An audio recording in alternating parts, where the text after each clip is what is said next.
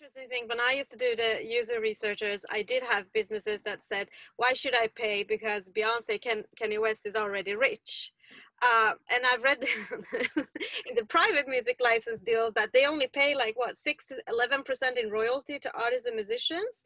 And I found it so amazingly that Soundtracker brand gives back more than 50% of all the revenue you generate to the creative industry, which should be the case of all B2B business providers. So you are showing the way. And it's important that artists are fairly being paid when their music is used by commercial premises. How does the competitor's royalty B2B distribution model looks like compared now to the Soundtrack Your Brand, thanks to the new distribution model you have? Plus, what are the benefits for the artists and the music industry? And most importantly, how much will the artists actually get paid? Right, so this is the same complexity as in the consumer space, and I'll try to address it clearly and kind of transparently, because we are completely transparent in our model in terms of we charge $50 for unlimited and $35 for essential, or two different products. And in those products, in the unlimited, we distribute overall at around 50% of what we extract to the music industry, to the labels and the publishers. And we do it by taking a lot of value per subscription. So if you look at a subscription, we're obviously charging 10 times more, and we're distributing 10 times more royalties on the label example per subscription. Then you're actually, in the next phase of that, you're talking about the record labels and the publishers deal in their terms, their commercial deals with their artists and their deals with their composers for the publishing side. And that's actually their business. We don't control the business relationship that they have with their artists. But going back to your previous question, what we do is we distribute the right data to them right now, because we have direct deals with 10,000 labels and publishers, meaning that we are connected to their content pipeline. We're getting constant updates of content, as well as their data pipelines, meaning that we're getting updates in real time on who owns what track in the world. And that's, millions of updates the whole time. That's the complexity of streaming. In order to give them the right reporting and pay them the right royalties based on what's being played. And so they can take that, okay, this little artist in Nebraska was actually played 12 times in Stockholm at this rate card, which gives her this amount of money, and they should be paying her according to their commercial deal. That's a very important point, answering your second. The data connectivity to labels and publishers according to the streaming model is something that only Soundtrack has in the world.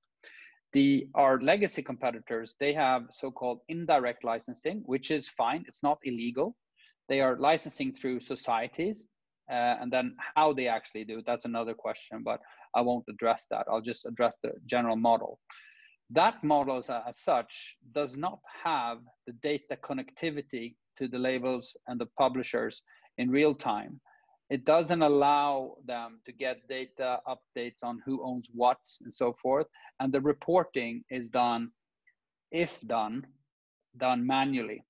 And the reporting then obviously doesn't provide them with the data power of, in real time, playback based, reconcile to the artist or the songwriter correctly based on what's being played. So it's broken in my humble perspective. It's not a functioning flow-through model. It's an analog manual structure with multiple instances of potential, inefficiencies and mistakes. And there's no transparency. So why not? Why not apply the streaming model that's now shown? At least it's transparent. You can think what you want about it and the rate structure, but at least it's based on paying the artist and the creative on if their art is used. And I prefer paying them 10 times more. Yes, and it's as you say, another black hole in the industry has been the reporting. I mean, data is gold, and before it hasn't been possible, probably because of technology. So if you're able to not spoil it, but tell us a little bit, like, how are you guys solving it? Is it AI? Is it blockchain technology? There's a lot of people in the industry talking about these kind of technologies to be able to solve this.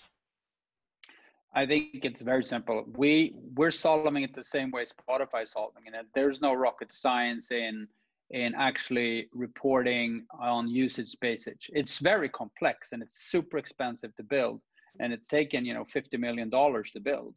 But once you've built it and you've connected all the pipelines to the rights holders, it's a machine, and the machine distributes fairly transparently on playback basis and on different rate cards around the world to the right songwriter, to the right artist. And that's for me very satisfying to say. And then that we've been able to raise the rates and then hence the royalty payout, that's even more satisfying because I'm creating an additional line item on the artist's royalty report.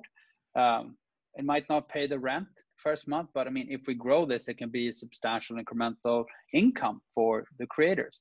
And I think it's unacceptable that there is a market out there selling music to retailers that think they're doing the right thing, and the money doesn't flow through to the artist. That is completely unacceptable in my meaning. And that is, in some instances, the case today. And there is today a solution. It should be deployed throughout the market as the industry standard, and everyone should comply to the transparency of the streaming model. That's my subjective, and obviously building Soundtrack, it's my opinion, but I think it's a very logical approach.